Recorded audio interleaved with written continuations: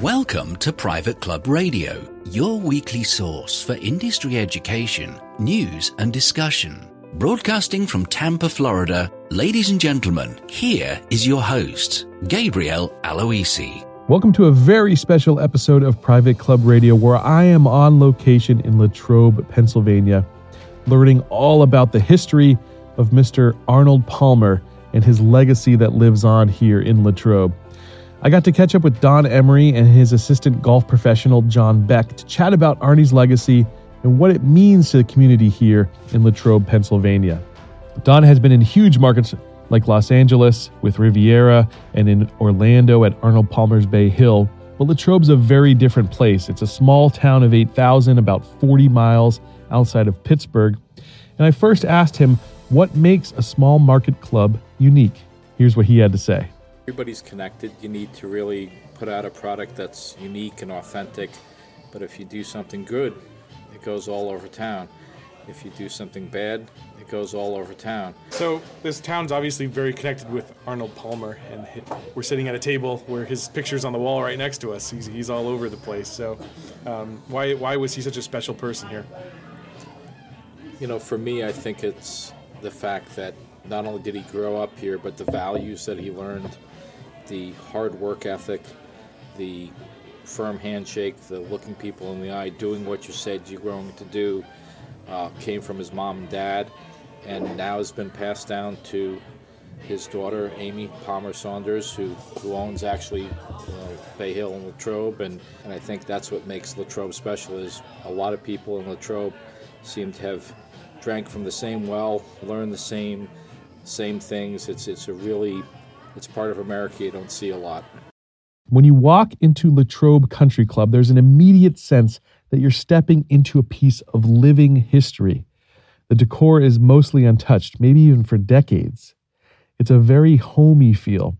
There's a case with Arnie's silver and crystal trophies off to one side. Photos adorn the walls, with his greatest moments hanging alongside his ordinary ones. There's an authentic 1970s teal leather lounge set just behind the bar where he would entertain guests. And downstairs, in what's the grill area, there's bright orange and green leather wrapped hardwood chairs and tables to welcome guests. There's even one chair at the door near the men's locker room that has a small plaque inscribed on it. It's, of course, where Arnie himself sat with his friends, chatting up each and every person that walked by. There's no fancy redesign, no multi-million-dollar renovation, but it doesn't have that old, tired feel either. Instead, it feels like you've stepped into a classic movie set, but one that you feel very comfortable in. It feels iconic, and it feels special. So I asked the guys for their take. Yeah, it's kind of all reflective of his family, and like Don said, they valued family and they valued, their relatives and their past, and they kept that here and wanted that to be part of it. And I think that's what makes Latrobe special. It's kind of a walk back when Mr. Palmer, was in his prime and his family was here, and it's a family-oriented atmosphere. His family, his friends, I think. A crystal chandelier and a gold. Whatever, it doesn't make a great club. What makes a great club is people, staff, members, connection between members. And I think what Latrobe has is it doesn't have the crystal chandelier, never will have the crystal chandelier, and that makes it unique and special. There's an incredible amount of Mr. Palmer's memorabilia here in Latrobe, over 10,000 pieces that were all carefully cataloged after his passing.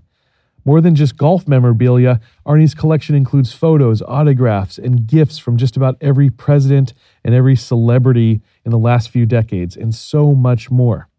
I was here for the Masters Sunday, and they found the shoes he wore, a bag he used, china from his Augusta dinner, and trophies commemorating each of his Eagles at Augusta.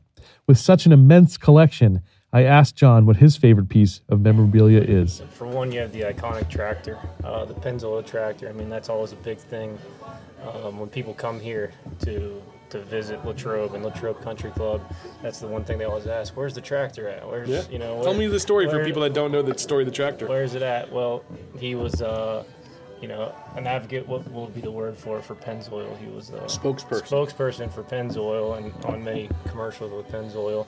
And that tractor was in a lot of the commercials, and that was a tractor that his father drove around when he was the head superintendent greenskeeper here.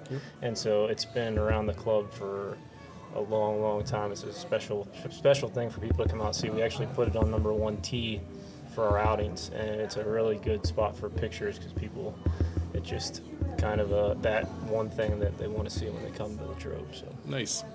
Today was the Masters, and John and Matt, our head golf professional, went into the closets and unearthed some wonderful memorabilia to show our members. And what's unique about Latrobe is our members get to see this every day, and I think sometimes I don't know if they appreciate what they're surrounded by, but we pulled out some things today that were really neat. It was 1957 when he won the par 3 contest, and we had a silver platter that was given to him for winning that. And then there was a couple other things. We had some crystal from all the eagles he made at the Masters. Cool. And then also How about those shoes? shoes? The shoes we brought out from the time period when he was playing in the Masters back then. So a lot of Even had his bag. Yeah. I saw, and what's cool, it kind of goes to what you said, Don, is you had his bag from one of the times you played at the Masters there, and actually one of the members wanted to see his 1-iron. They just pulled it right out of the bag and handed it to him. It's not like it's behind a glass case or anything. No, it's again an authentic experience that I think. I would hope that Mr. Palmer would be pleased that his legacy gets taught to children, gets taught to people my age and younger through actual seeing things and not just seeing pictures or seeing a movie. The staff tells me that Arnie loved to experiment. Latrobe was where he did much of this. And I learned how he had a workshop filled with clubs and parts, and he was always testing. He often carried a second bag on his cart, and it was filled with no less than 10 drivers alone. Here's John and Don on Arnie's legacy of innovation. He loved to tinker with clubs. So when he came over, he would always pull something out and say, "What do you think about this? I'm looking at this, and I wrap my club this way, different grip wrap here, and I did something to the head." Yeah. So he would want somebody to grab their club and take a look at it. That's really cool. Gabe, John's talking about Mr. Palmer tinkering with clubs, but really Latrobe was where some of his best thinking got done. A man who was an innovator. He developed IMG with Mr. McCormick, the idea of a celebrity as a brand. Right. He created the Golf Channel. He created the wing of the Citation 10. That takes a lot of thinking to come up with stuff like this, and I would hope that kind of the beauty and the peace of Latrobe, it's a good place to think. As I toured the club and spoke with staff, each had so many personal stories to tell me about Arnie. Most revolve around what a relaxing and homey environment Latrobe is. In the last 7 years or so, when Mr. Palmer would just go down to the driving range tee and he just relax and take a nap there after a lunch or something, just to kind of to get away and relax. It was just kind of a peace place for him, I believe. Place of peace. It's very serene out there, and I was out there just at sunset, and a nice little wind coming through the hills, because we're in not exactly a valley, but we're in the foothills of the Appalachians here. The foothills of the Appalachians, and some unique weather some years, but we're hoping for a beautiful sunny summer. And people can come and they can stay at Latrobe Country Club. We have some houses. In fact, Gabe, you're staying in one of the houses this week. People can come and be part of Latrobe and be treated like a member just by staying in the house. It's kind of a neat getaway, and they're close to a lot of stuff. The Banana Split was created in Latrobe, Pennsylvania. Oh my goodness! And I heard that the first professional football game was played here or something. Yeah, and we're the what is it? The summer home of the Steelers, actually. Yeah. Steelers training camp is right here in Latrobe, cool. St. Vincent College. Yep. That's neat. So, having spent time at both Arnold Palmer properties, Bay Hill and now Latrobe, I'm fascinated by the level of hospitality that each and every staff member exudes. I asked Don why the Palmer family culture is different. I heard something the other day that somebody had stayed in a 5-star hotel, $600 a night plus type thing, and they said it was a perfect stay, except for the fact that it didn't feel like, it felt like somebody read a book on how to service customers, and that's how they were treated.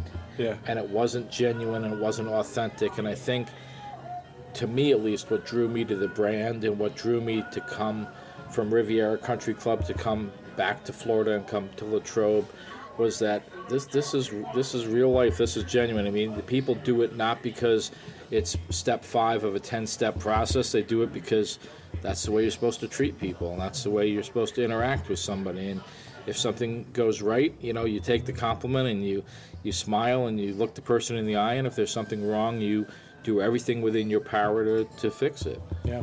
And I love that brand is kind of pervasive here in Latrobe. For instance, even if you look at the menu in the dining room, I had chicken noodle soup, which was amazing, actually. I don't know what got me to order that, but I'm glad I did. And you have meatloaf on the menu and things that are just, it's like comfort food. That's great. It was funny. Recently, we had some high-powered executives from, quote, unnamed company, and the reason that they didn't go to the chain steakhouse or they didn't go to the restaurant in town was that they wanted a unique experience, and they got it. They got home-cooked meatloaf the same way that Mrs. Palmer had told the chef to make it, and they got soup made from scratch and not from a can, and it shows. Your chef even bakes his own bread, I guess. What's your favorite thing on the menu, John? I'm a big fan of meatloaf. I really am, and honestly, I had it down at Bay Hill as well, and that's how much of a fan I was. Is it the same? Is it pretty much the same recipe? It's pretty close. Yep, it's very similar. Yep, that's really cool. By the way, just for the record, John weighs about 110 pounds, so he's not eating the meatloaf. He's not eating the meatloaf, says the heavyset guy across the table. That's not true.